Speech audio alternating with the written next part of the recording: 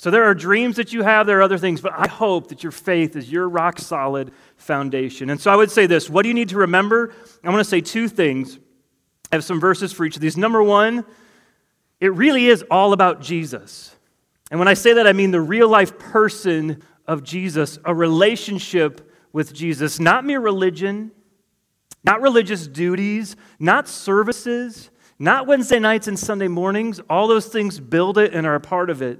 But it really is about Jesus. And the crucial thing, and in fact the hardest thing probably to teach, is how does Jesus intersect with your personal life practically?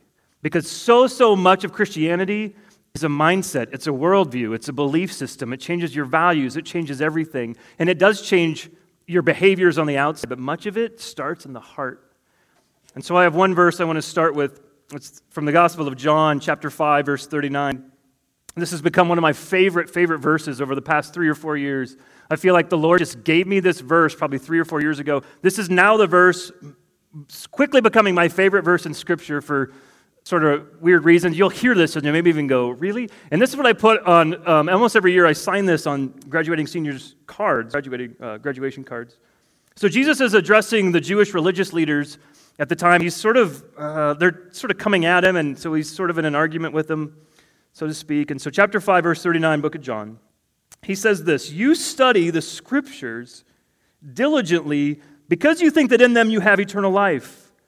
These are the very Scriptures that testify about me, yet you refuse to come to me to have life." When I read this 3 or 4 years ago, I read it, and then I read it again. And then as I was reading it a third time, I thought, is this for real? Is this in the Bible? Guys, you know this. Every week we come here and we study the Word of God, right? We open up the Bible. This is truth. This is what we base it on. My opinion is worthless. My opinion just isn't that great. Well, hopefully it counts for something. But this is where it's at, right? I mean, base your life on the Word of God, but Jesus here, so you're well, then what? You study the Scriptures diligently because you think that in them you have eternal life. But he says, these Scriptures testify about me. You go, so do I stop reading the Bible? Is this not that important? No, it is. And you know the value that we hold and the value that this church holds to say, man, we value the Scriptures. We value the Word of God. I pray that you dig into it. But what Jesus is trying to say is, this is all pointing to Him. That this is not about a religion. This is about a person. The person of Jesus. And as Paul says, if Jesus had come and died in our place for our sins and then come back to life 3 days later, this is all in vain. It's about a person. And so realize that this is not about religious duties. Reading your Bible should not just be a duty. At times it might feel that way. Some of you said that in the video. At times you just do it because your friends told you should and you know you needed to, but your desire wasn't there. But hopefully you have an intimate, personal relationship with the one true God who was made flesh in Jesus Christ, and He's not dead. No, He's not on this earth anymore, but He is fully alive in heaven, and He will meet you someday, I pray. So that's the first thing. It's all about Jesus, the real-life person of Jesus. The second thing is this. Remember this, that our hearts are idol factories. We worship idols all the time, so we are all worshipers. We are always worshiping something. God wired us that way.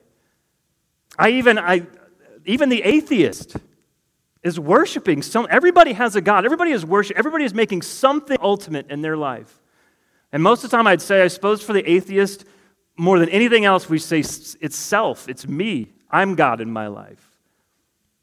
And sometimes by default, in fact, many times by default, I do this so often. By default, we switch and we say, God, I'll give you lip service. I'll say you're my God, but in reality right now, I'm in control. I want to trust me, and I want to ignore what you say. Or there's a bajillion other things that we make idols. And we have talked about this so many times in your 4 years of Oasis, seniors. So many times that we make good things ultimate. And so everything comes back to having money. Or everything is contingent upon how intellectual, how smart I am. If that was taken away, or if my family was taken away, whatever else, your relationship with God is the only thing that nobody could ever take away, that death will not take away. That you can lose money, you can lose all kinds of stuff. If you're putting your stock in those things, at some point, those things they'll go away or it'll blow up. But so we worship idols all the time, and so my prayer is make Jesus your foundation. So here's the other scripture passage. Matthew chapter 10, verse 37. And so here Jesus has just, to the 12 men that he has named apostles, his 12 disciples. And this is a hard saying of Jesus. This is one of those difficult sayings of Jesus that is just hard to swallow. And for me, it's even hard sometimes to read this somewhat on nights like tonight with students, your parents are in the room, and parents, your students are in the room. This is sobering. Jesus says this, anyone who loves their father or mother more than me is not worthy of me. Anyone who loves their son or daughter more than me is not worthy of me. Man, I love my kids, right? Like if anything would happen to my kids, and you all would say the same thing, do I love Jesus more than my son or daughter? Verse 38, whoever does not take up their cross and follow me is not worthy of me. Whoever finds their life will lose it, and whoever loses their life for my sake will find it. I know many of you have heard those two verses many times before. What's Jesus saying here? What is he getting at? That seems like, whoa, right? Like that seems too extreme. That seems fundamentalist, or that seems extremist. But again, here's what Jesus, I don't believe he's saying shun your family. I don't believe he's saying shun your kids. But he's saying, I come first. Again, we worship idols, and Jesus says, I want the number one spot. I want the seat on the throne of your life. And sure, you can take me off. You have a free will. You can choose. You can put yourself back on that seat. And life may go well for you for a season, but that is not how life was meant to be lived. God is God. And things are not ultimate. He's got first place. Whoever finds their life will lose it, and whoever loses their life for my sake will find it. Man, wrestle with that, seniors. What does that look like? So I ask you tonight this one question. Have you owned your faith in Jesus Christ? Is Jesus your foundation? Okay? Wrestle with that. I was going to read a quote, and I don't have time. Bill Hybels in this book called Axiom has a chapter called An Owner or a Hireling. And when you think about a business or something, there's a huge difference between the owner of the company, the owner of the construction company, or the owner of the bank, whatever, versus someone who's a hired hand, who's an hourly wage earner. The owner's there every weekend, right? Or even, after hours. The hireling is just there when they're supposed to, 8 to 5, 9 to 5. And they're just going through the motions, but they're doing it to get a paycheck. You guys own your faith. That is my one prayer for you. That is my hope for you, that as you continue to wrestle with this and dive into the scriptures and be in community and face your doubts, you have questions, they're all legitimate, but that you would own your faith in Jesus Christ. So tonight to end, every year I pick a book and I buy it for all of the seniors, and it's sort of my gift, our gift to you from Oasis. And so tonight, to close, I'm going to have Chris Smith, who has an entire group of senior girls, come up and pray to close. Have you had these girls since 6th grade? Since 7th grade, okay.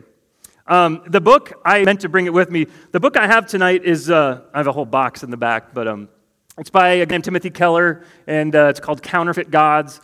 This totally is all about sort of this idol sort of thing I talked about. I love this subtitle, The Empty Promises of Money, Sex, and Power, and the Only Hope That Matters. I'm a big fan of Tim Keller. He's maybe a harder guy to read, but at some point, sometime in your life, students, read this book. It might not happen over the summer. You're tired of reading. I get that. But it's less than 200 pages, and at some point, this is a book that I think is worth being on your shelf, and so I thought it was worth the investment tonight.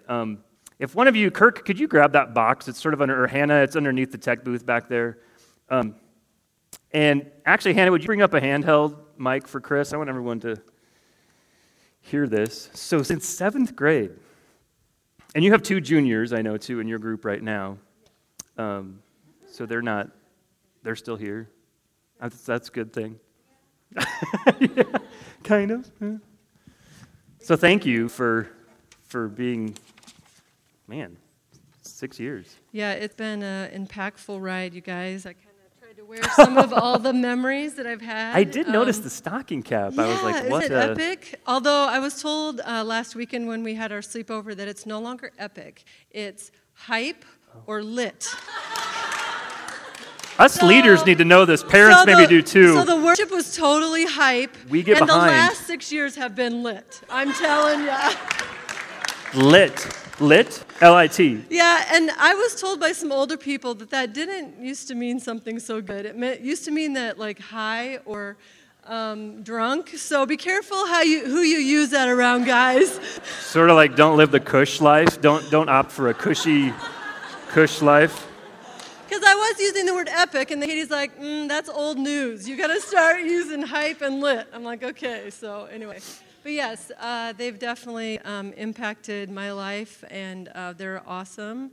All of you, I've had Trevor and Zell and others for the whole time. Even if they haven't been in my group, I've been on mission trips and DR and lots of memories. This bracelet. So this stuff, DR, is like fall retreat. All this stuff is fall retreat stuff, and so. Anyway, it's just been a cool ride, and you guys have really stretched me too, and I've done a lot just through being with all of you guys, and this is going to be tough, praying for you guys, and also and getting through it without crying, but it's... You'll be Brad fine. And I talked about that, but it's been amazing. So you want me to pray So go ahead first? and pray, and then we'll sort of dismiss, and seniors, come up here on stage, grab a book. I'd love to get a picture with you guys too, so say a word of prayer. Pray with me. Heavenly Father, we just come tonight to praise you, and we just love you so much, and I just thank you so much for every single one of the seniors here tonight. They've just impacted my life so much, and I hope in some small way I've impacted theirs. And Lord, we just lift you up, and we just pray that you will be with them throughout their walk here as they go forward, college or job or whatever it is that they're going to be doing, Lord, and that they would remember that you are their foundation, Lord. And as they're reading their Bible, help them to remember they're not reading it to finish, Lord, but they're reading it change.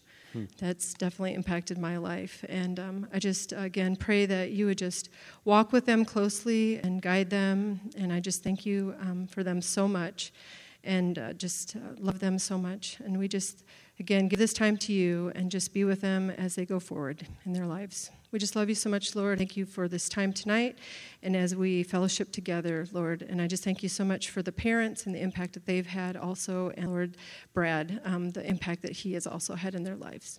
We just love you so much and thank you for this time. In Jesus' name, amen.